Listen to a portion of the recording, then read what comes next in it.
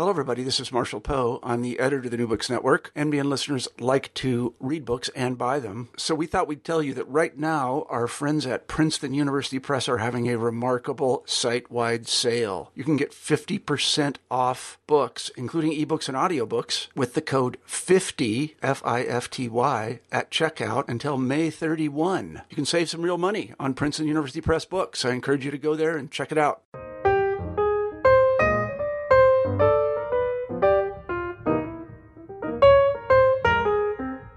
Welcome to New Books in Biography. I'm Oline Eaton. The integration of Major League Baseball is a historical event that's often discussed exclusively in terms of black and white. But the University of Illinois professor Adrian Burgos Jr. is out to change that by shining a light upon the important role Latinos played in baseball's integration. Early in his biography of the numbers king and Negro League owner Alex Pompez, Burgos establishes the unique position Pompez occupied in American life. Writes, Pompez's story is that of an individual who lives in between what others viewed and sought to maintain as well-defined spaces. Black-white, legal-illegal, good criminal, citizen-foreigner. It was all of these, often at the same time.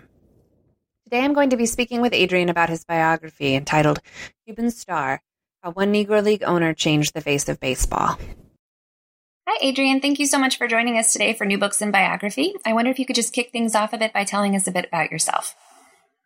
I've been a lifelong baseball fan, and one of the things I've been privileged to do is to combine my love of history and baseball, both as professor and as historian. And so that's driven me to write first book called Playing America's Game, and now my latest book, Cuban Star, which is a biography of Alex Pompez, who was a Negro League baseball team owner, also a Harlem numbers banker, and someone who really fascinated me because of his life story.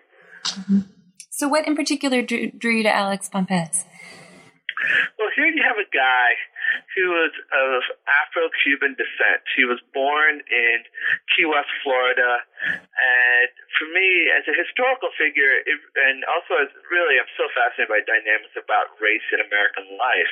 You have someone who can say, in contemporary parlance about race, he was black and brown.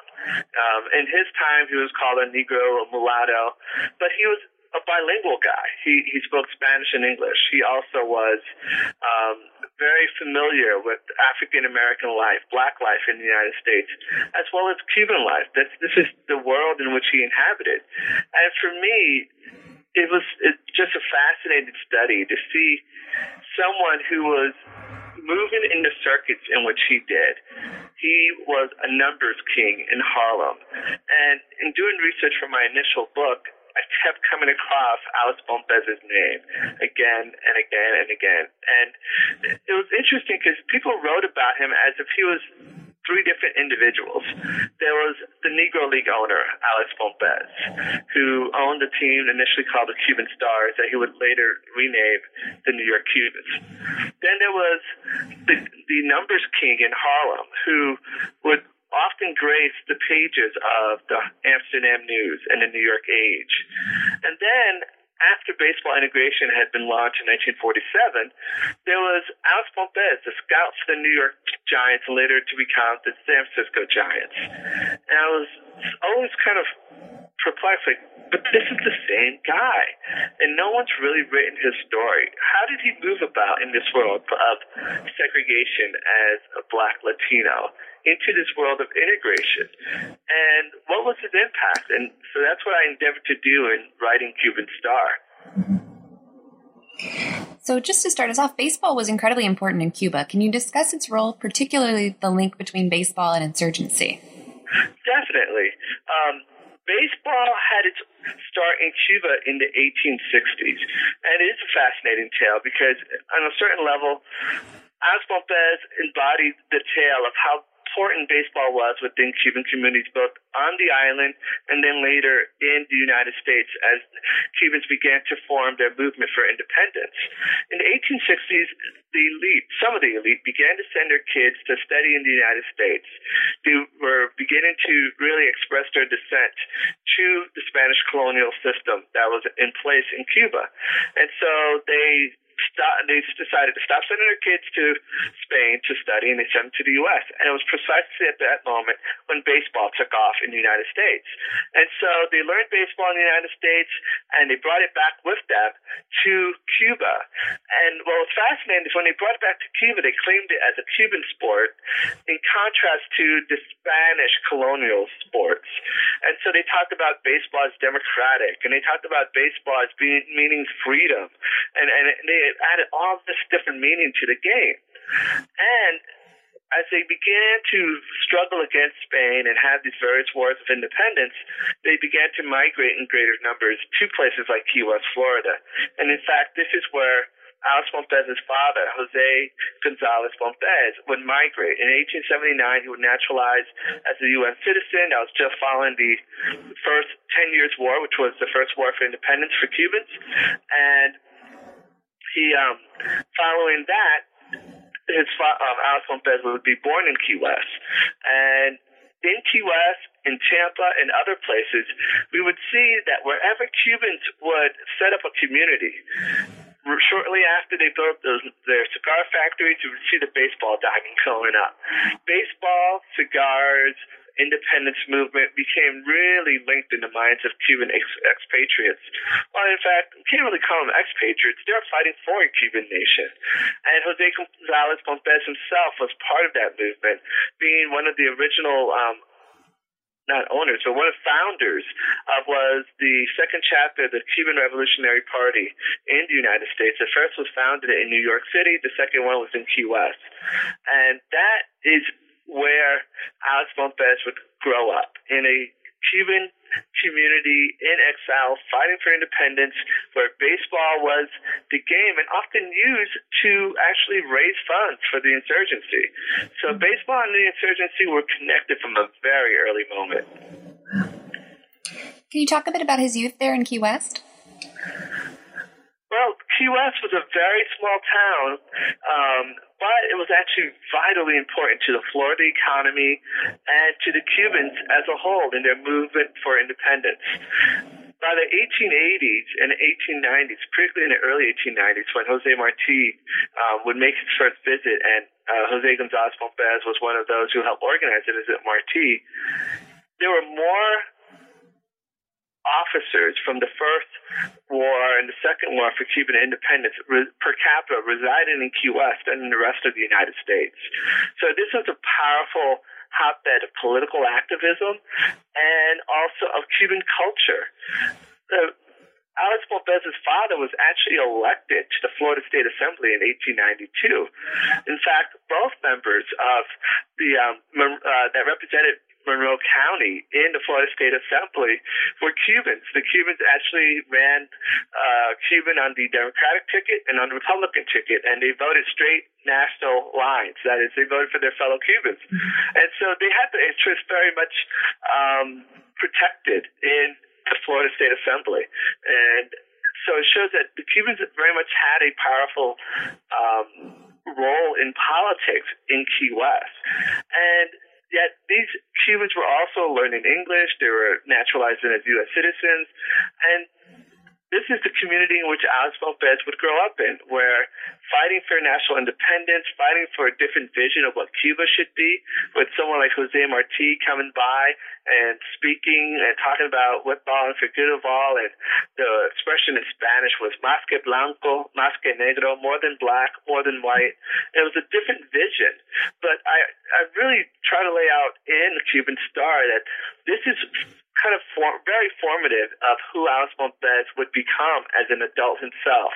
That why he traversed these lines between Cubans and Latinos and African Americans and into the era of integration was because how that Cuban community in which he grew up in Key West and then later in Tampa, Florida, was one in which these lines were constantly being blurred is the best way to put it. There was less emphasis on that, on color within the community, among those who were pushing for independence.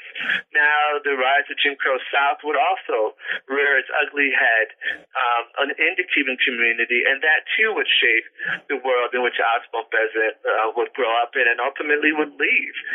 The Tampa of the 1890s and 1900s was very different than the Tampa of 1910 when Oswald Bez would migrate to Harlem. Mm-hmm. So how did he wind up in Harlem?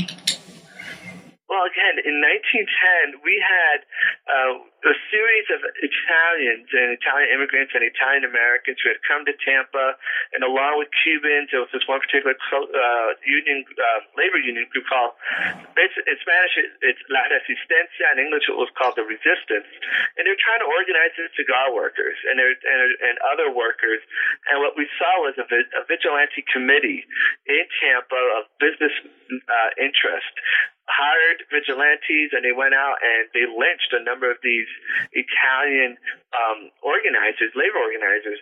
And the word really within the Cuban and the Cuban American community, particularly among Afro-Cubans, the sentiment was that if Italians, who in their estimation were white, were getting lynched and put on display for all to see as a warning, how much worse would it be for a black Cuban who's trying to organize or trying to stand against the power of Jim Crow? And so there was a mass exodus out of what was Ybor City by then was really the stronghold of Afro-Cubans in Tampa in 1910, because that's when the lynching occurred, and many of them took flight. This was no place for a black Cuban to reside. What had been the dream of building and maintaining a strong Cuban community had actually been disintegrated with the success of the Cuban independence movement, because after the Cuban independence movement was when Jim Crow in Tampa took hold within the Cuban community. And so that's what motivated Oswald Bez to leave, to head up to Harlem. And it was a part of Harlem, it's about 8th Avenue, and between 100 and trying to get this right. In any case, they call it Little Ybor, is what the Afro-Cubans end up calling it. I think it was 104th to like 108th Street. Mm-hmm. And they called it Little Ybor because that's where they ended up heading. And that part of Harlem is not Spanish Harlem. It's really at the southern edge of Black Harlem. And Oswald Bez himself, Afro-Cubans did not tend to move to what was then Spanish Harlem, because Spanish Harlem was an Italian neighborhood and lots of Jewish people who would eventually become a majority Puerto Rican neighborhood, and that's why it was called Spanish. So Oswald Bez came to Harlem right at the point that the numbers game was really taking off. So he entered into the numbers game at the ground floor, and he also used his skills as someone who was bilingual, a U.S. citizen who was, very aware of what it meant to be black in America, but also fully engrossed in Latino culture, whether it's Cuban or some of the other groups that were around in New York City. He arrived right on time to really place himself at the center of this emerging business in Harlem. So for the non-gamblers among us, what does it mean to play numbers, and what does it mean to be a numbers king? Well, to play the numbers was, you can bet anything from a penny up to multiple dollars, and most numbers bankers would not accept a bet of more than $5 because it paid off at a rate of 600 to 1. So you can, in 1920s, 1930s money, a $5 bet would risk you having to pay 30. Let's see. Let me get my math correct here. 30,000? Yeah. So, you don't want to take the bet that large. Mm-hmm. But You can bet on any number between 0 and 999, and there are dream books that people consulted, and so that they can interpret your dream and tell you what number seeing a black cat walk across the front of your house at 12 o'clock midnight meant. and that was an industry unto itself. And playing the numbers allowed many residents of Harlem and elsewhere, because it wasn't just in Harlem, but throughout New York City and also in other major urban areas, who provided those who were poor, underemployed, the opportunity, should they, and it was called You Hit a Number. If your number hit, if you bet a nickel, you got $30. That's a couple months' rent at that time. And so the industry really took off during the Depression. And in fact, in the case of Alex Montez, the term numbers king was really, it made popular by Claude McKay, the great Harlem Renaissance writer. And McKay referred to those numbers bankers who did the most business as numbers kings and queens, because there was also Madame St. Clair, who was a numbers queen.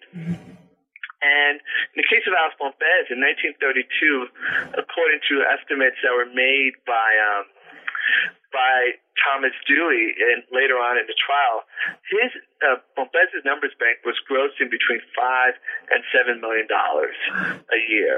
You know, so this is 1932 money, and so it was a very lucrative business in terms of gross revenue, but herein lies the issue for most folks in Harlem.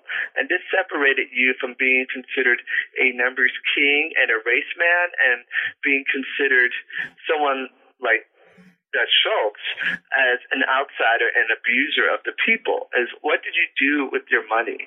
Did you reinvest it in the community? Did you ever run off with the numbers winnings of someone else when a number hit and you didn't have enough money to cover everything? And so Alex Montez had a reputation as a square shooter, a stand-up guy, because he never squelched on a number. If a bad number hit, and bad in his case was, he didn't have enough money to cover it, he always came back and would eventually pay off all the bettors. And so Montez had a great reputation within Harlem. And in fact, it was because he ran the Negro League baseball team and he owned restaurants. And he used all these things to help the community. And so he was really, and you see this in the pages of the Amsterdam News and the New York Age, that Montez was one of Harlem's own, and his team was called the Latins from Manhattan, the Harlem's own baseball club, and he was quite, by a certain segment, admired. And yet, numbers bankers had this very ambivalence within the Harlem population because, it was gambling. And so sometimes some preachers would very much speak out against the numbers racket. On the other hand, the numbers provided employment and a possibility of making some money for so many Harlem residents that others didn't protest too much the presence of the numbers racket, because sometimes it was the numbers money that was filling the coffers at the church on Sunday. So, people had to be very careful about speaking too vociferously about the damage that the numbers were doing to the community. I'm going to read a little quote because I think it really lays that out very nicely. It's the participation in the underground entrepreneurial sector was part of Pompez's strategic approach to coping with the limitations imposed by racial discrimination within the sporting world and everyday life. He made his personal wealth from his numbers bank operations and funneled earning to finance his baseball operations. I know that he did have a bad number come up once, and that's kind of how he got tied in with Dutch Schultz. Could you talk about that a little bit? Sure. And it was all tied up to what was called Black Wednesday. On that day, the number 527 hit. And the problem was this was the Wednesday before Thanksgiving. And Thanksgiving, of course, the banks would be closed. And the problem would become, can you cover? And Bombez ended up $68,000 short. He couldn't cover. And part of this issue was, how much of your capital was liquid? That is, how much money could you get your hands on after this number hit? And the number was 527. And one of the things I found in doing the research, because people are like, why would 527 be such a great number to play, and why would so many people play it? Well, 527 basically was, in one explanation, there's five letters in the name of Jesus. And after the second day he arose, so if you added 5 plus 2, you had 7. And since this was a week of Thanksgiving, that's what many people did. We're going to be thankful, and we're going to bet, this religious line. So again, here you see the mixture of, the ideas of religion, the gambling, whatever people can grab to get those numbers, they used it. And it hit.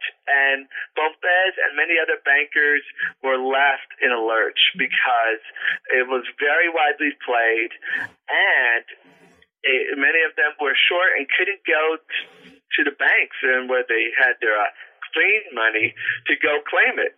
And so in that case, what happens then is that they had to find someone to cover the short.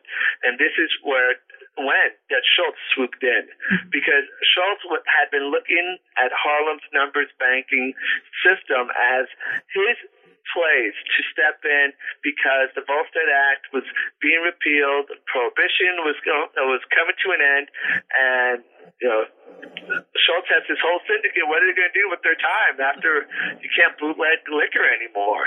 And so that's when he turned his eyes to Harlem's numbers banking, and he had been slowly knocking off, and in this instance mostly not through violence, but actually coercion, many of the numbers kings, and incorporating them into his numbers bank. And some of the numbers kings, what they would do is like, look, we're not going to resist you, Dutch. I'm retired, and they would head off to the Caribbean islands and retire. And Schultz would basically take over their customers.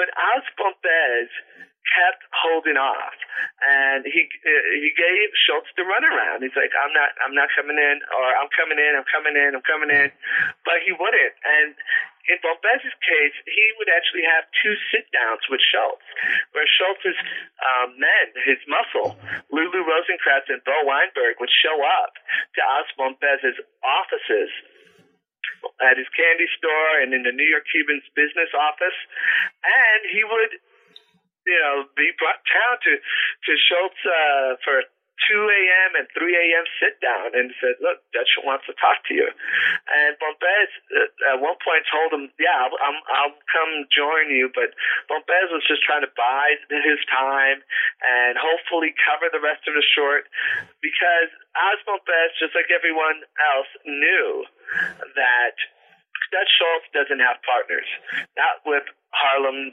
Kings and Queens. You end up working for Schultz.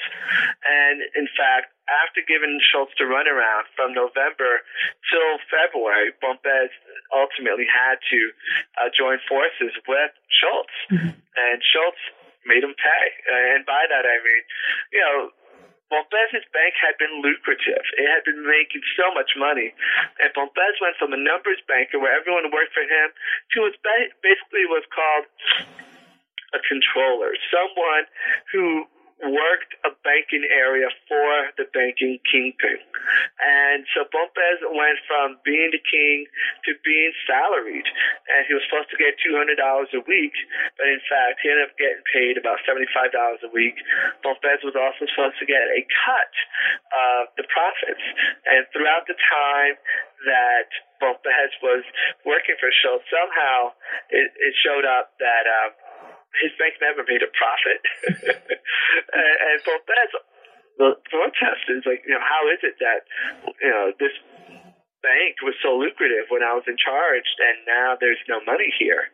And so he was able to negotiate, ultimately, his way out of the control of Dutch Schultz.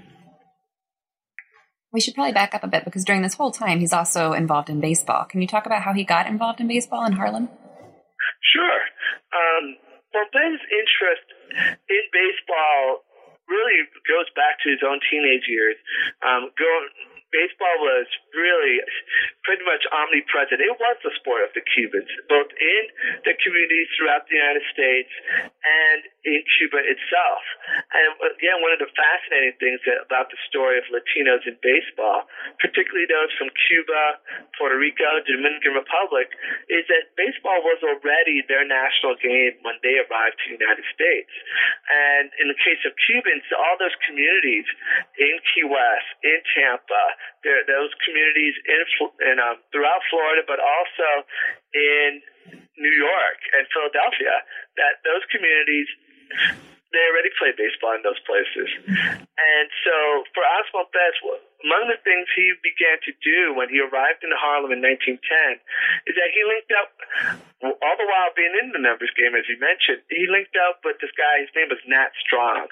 And Nat Strong was the head of the Inner City Baseball or Metropolitan Baseball Association, which ran the semi-pro baseball circuit in New York City. And Strong actually controlled the booking of all the venues, of the semi-pro baseball venues throughout New York City.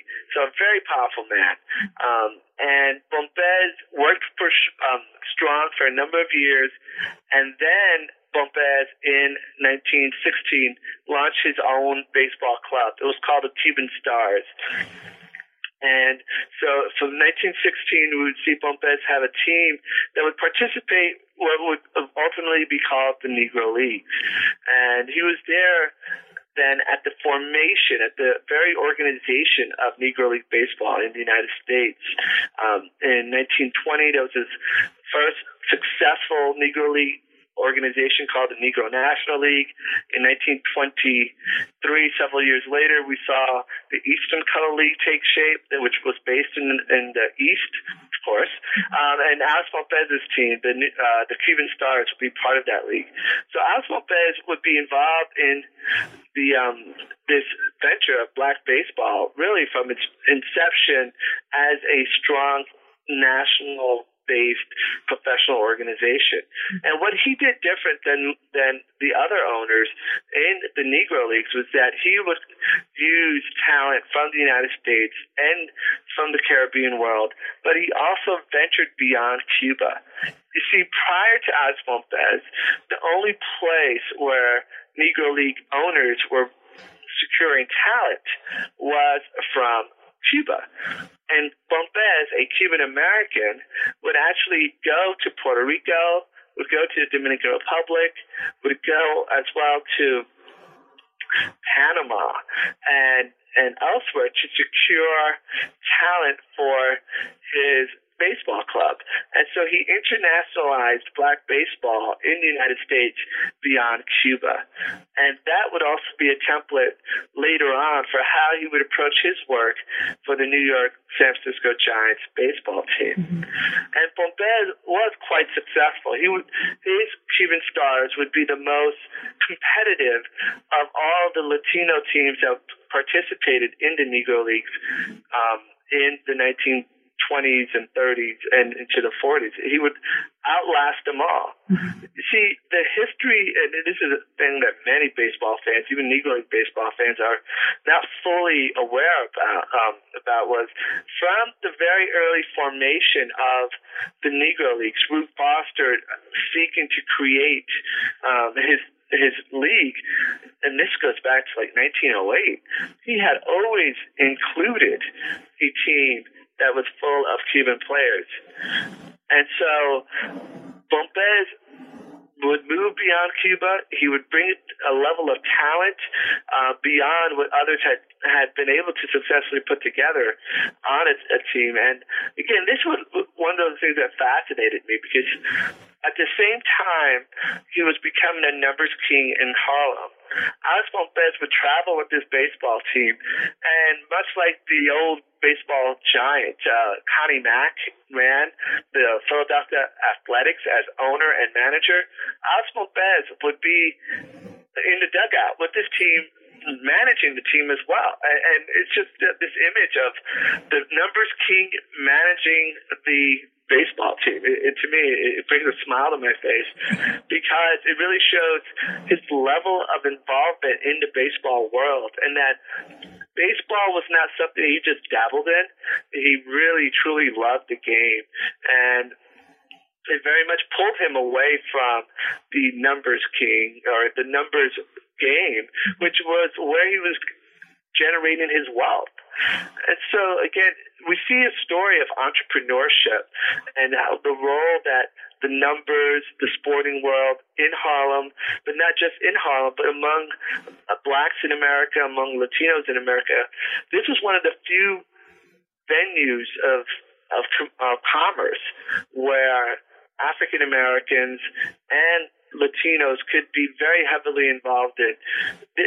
The story of Alex Pompez shows how the power of segregation in American life was not just on the playing field, but extended beyond it, and it would impact the lives of even an Afro-Cuban American who aspired to be more. And in the book, I really draw a parallel, for comparison's sake, between the story of Joe Cambria, who was an Italian-American who became involved initially in the Negro Leagues. He owned a team called the Baltimore Black Sox. But in 1933 would begin to be a scout for the Washington Senators, and his role was to sign Cuban players. And he would help to broker the access for, at times, very racially ambiguous Cubans to make it into organized baseball and into the segregated major leagues. On the other hand, just like Cambria, Pompez was also a child of immigrants. Pompez's father, Jose Gonzalez Pompez, was a white Cuban, but his mother was Afro-Cuban. And so, as I described before, he was referred to in the newspapers as a mulatto. And so because he was an Afro-Cuban American, a mulatto as they called him in his day, he could not have the same opportunities as someone like Joe Cambria did. And so Cambria is able to participate in the segregated major leagues prior to integration. And for Pompez, he would have to wait till after the launching of baseball's integration in 1947 to have his opportunity to make an impact in Major League Baseball. I want to come back to the scouting in just a second, but I do think that one of the anecdotes that really points up his industriousness is the fact that one of the continuing problems within the Negro League was securing stadiums in which to play. And Pompez solved that by basically securing his own stadium. Can you talk a bit about the Dyckman Oval? Sure. And Dyckman, ultimately, I'll give you the present status of Dyckman, and then I'll get back to that story, because Dyckman Oval will suffer the same status as the Polo Grounds and Ebbets Field, in that they all would become basically housing projects. They would be raised, and they would be replaced with other buildings. And what Alex Pompez was successful in doing was to, in 1934, secure a lease with the Parks Department in New York City for control of Dyckman Oval. And this was very much around the time that Nat Strong had recently, or actually just before Nat Strong died, he got the control of Dyckman Oval. And why is Dyckman Oval so important? Because once he's able to get control of Dyckman Oval, he can do all his own scheduling, have all the dates that he wanted for his team, the New York Cubans, as well as to schedule other events. And we would see at Dyckman Oval, under Pompez's control, football, black football games. We would see soccer, boxing. One of the events that Alex Pompez was successful in bringing was the first fight stateside of bantamweight Sixto Escobar, the first Puerto Rican to be a world champion in boxing. He would have his first stateside bout at Dyckman Oval in 1935. And Kid Chocolate and others would come and box for Pompez there at Dyckman Oval.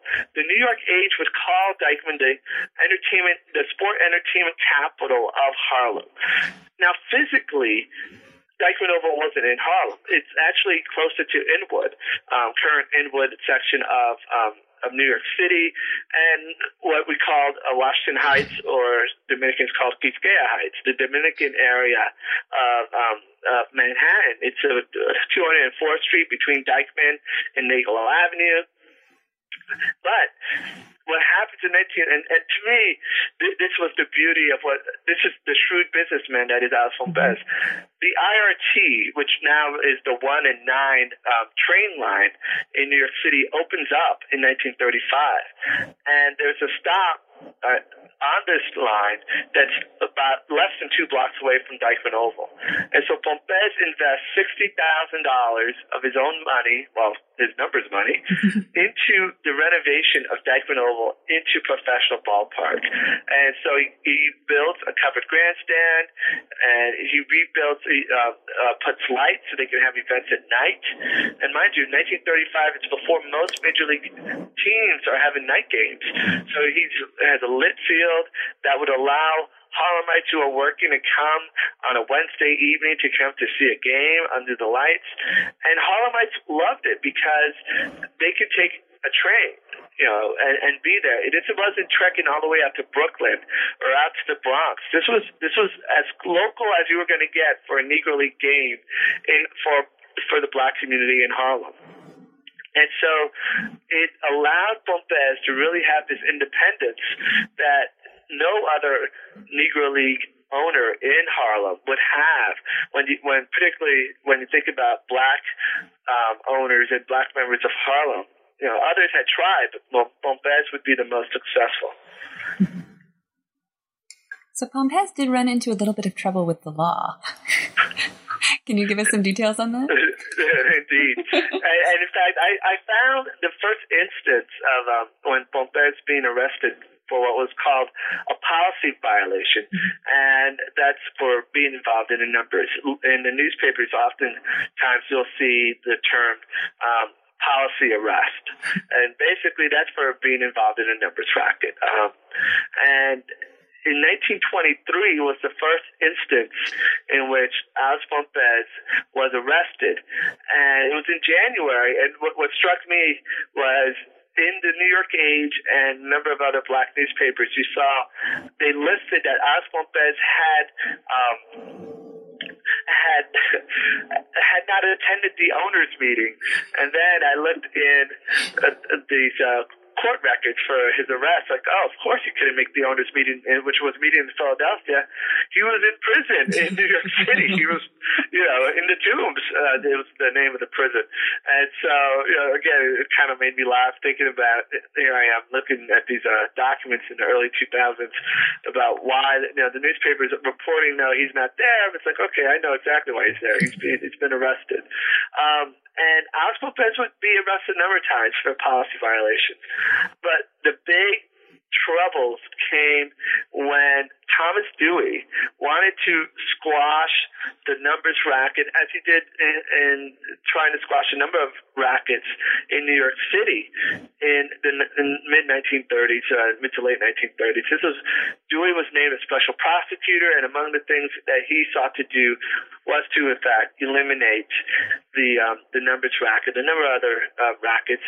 And Pompez was the biggest fish that he wanted to catch so that he could bring down Dutch Schultz's outfit. And in the case of Schultz, he had beaten basically that tax evasion charge. But here was the problem. Schultz had been using Harlem's numbers money to defend himself. You see, again, what the bankers typically did was they didn't pocket all the profit. They usually kept somewhere a bit of their money should they ever have a shortage or a big number would hit, so they can pay everybody off. And Schultz, in creating his syndicate in the numbers racket, was supposed to maintain this money for all the numbers bankers. And what Schultz ended up doing was actually extracting money out of that bank and paying his lawyers and defending himself against the tax evasion charge, and also paying off police officials, judicial officials, and Democratic Tammany Hall officials to try to ensure that Schultz's operations would not be messed with by the police. And so Pompez and others ultimately became aware of what Schultz was doing. And this was how Pompez was actually able to get out of Schultz's hold, because Pompez asked, like, where's my money? This is while Schultz was being in Albany, he was on trial for the tax evasion charge, and Pompez demanded, like, I haven't been paid, I haven't gotten what I want, what I'm supposed to have gotten. Where's my money? What's going on here? And that word was communicated via George Weinberg, Bo Weinberg's brother, up to Schultz, and Schultz says, look, basically this guy's been in trouble, he's a thorn in our side, let him go. We'll get him back later. And so this was in 1934. Pompez is able to get out of the hold of that Schultz, and then Schultz beats the tax evasion charge. LaGuardia makes sure that Schultz doesn't set up shop back in New York City, so Schultz actually goes across the water to Newark, New Jersey, and ultimately is killed at the Chop House in Newark. But since Dewey could not get Schultz, he wanted to get the next big thing. Who was that political figure who was actually negotiating the access to the police, to judicial figures and politicians in New York City? And that was a guy that was named Jimmy Hines. And so since Pompez had seen much of what was going on in Schultz's operation, because in fact Pompez was the biggest numbers king that Schultz had successfully gotten into the syndicate in the 1932 and 33, Dewey went after Schultz. Dewey went after Pompez to try to get him to turn state's evidence. And Pompez didn't want to do it. And so what we see is in 1937, in January of 37, Dewey gets an indictment against Pompez for his policy violation, but also for conspiracy. And this was to extort money to pay protection from all the other numbers banker. Basically, he was saying that Pompez was a partner with Schultz in extracting money from all of these other numbers bankers. And Pompez flees. He flees to Mexico and was able to hide away for several months in Mexico, but ultimately was caught by the federal police in Mexico. And again, Pompez had a good law team as well as a good baseball team, because Pompez lawyers were able to use the Mexican system of law, which was kind of a federal system, and he was able to stay the writ of extradition for 6 months by having his lawyers refile whenever one was turned down. It took about 72 hours before a judge would give the stay, and in 72 hours will give a ruling, and they kept refiling in a different federal district. And so in terms of how their law system works, he was able to do this in 13 different states, but it kept extending the time, and ultimately Dewey decides, we have to offer this guy the opportunity to turn state's evidence and not fear prosecution. And Dewey pulls what's one of the very first October surprise, because on October 31st, Pompez arrives back into Penn Station. The newspapers, the New York Times and other papers would pronounce that Dewey gets his man. And Dewey was running for district attorney at this point, and that was the biggest fish.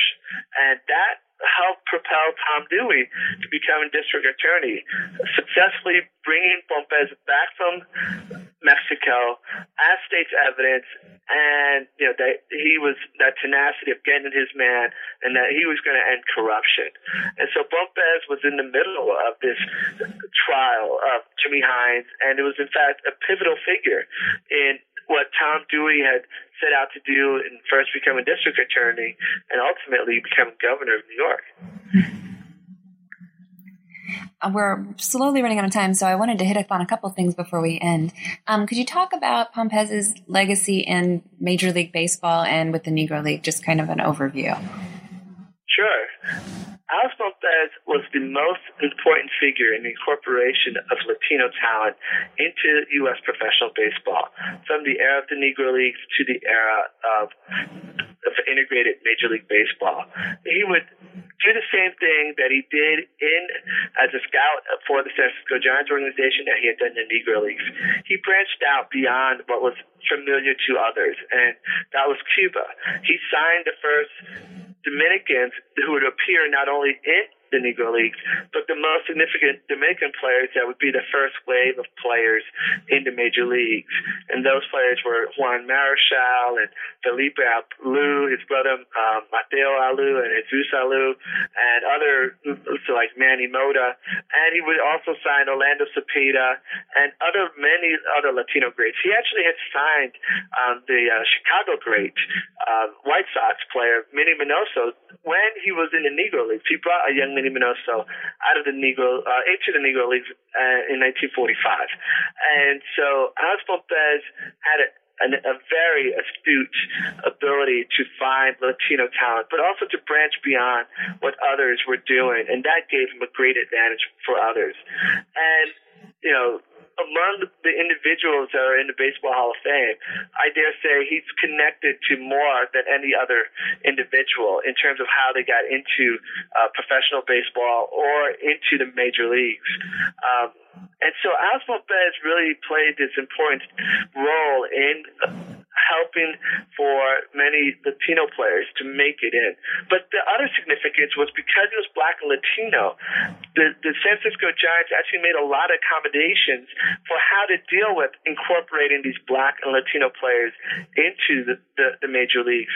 And more specifically for the Black Latinos, here you had someone who's very familiar with how race operated in the South and throughout the United States, given his many years of service as an owner in the Negro Leagues. And so Alex Pompez would have Spanish language classes for the newly arrived Latino players so that they would become more familiar with life in America. And then he would also try to mentor many of these players, and many ball players like Manny Mota and Felipe Alou would talk to me about what role and importance it meant to have a Black Latino to talk to them about life in the United States as a Latino, as a Black man, so that they could deal with the cultural adjustment. And for many of them, that was an important difference between their staying and their leaving the United States.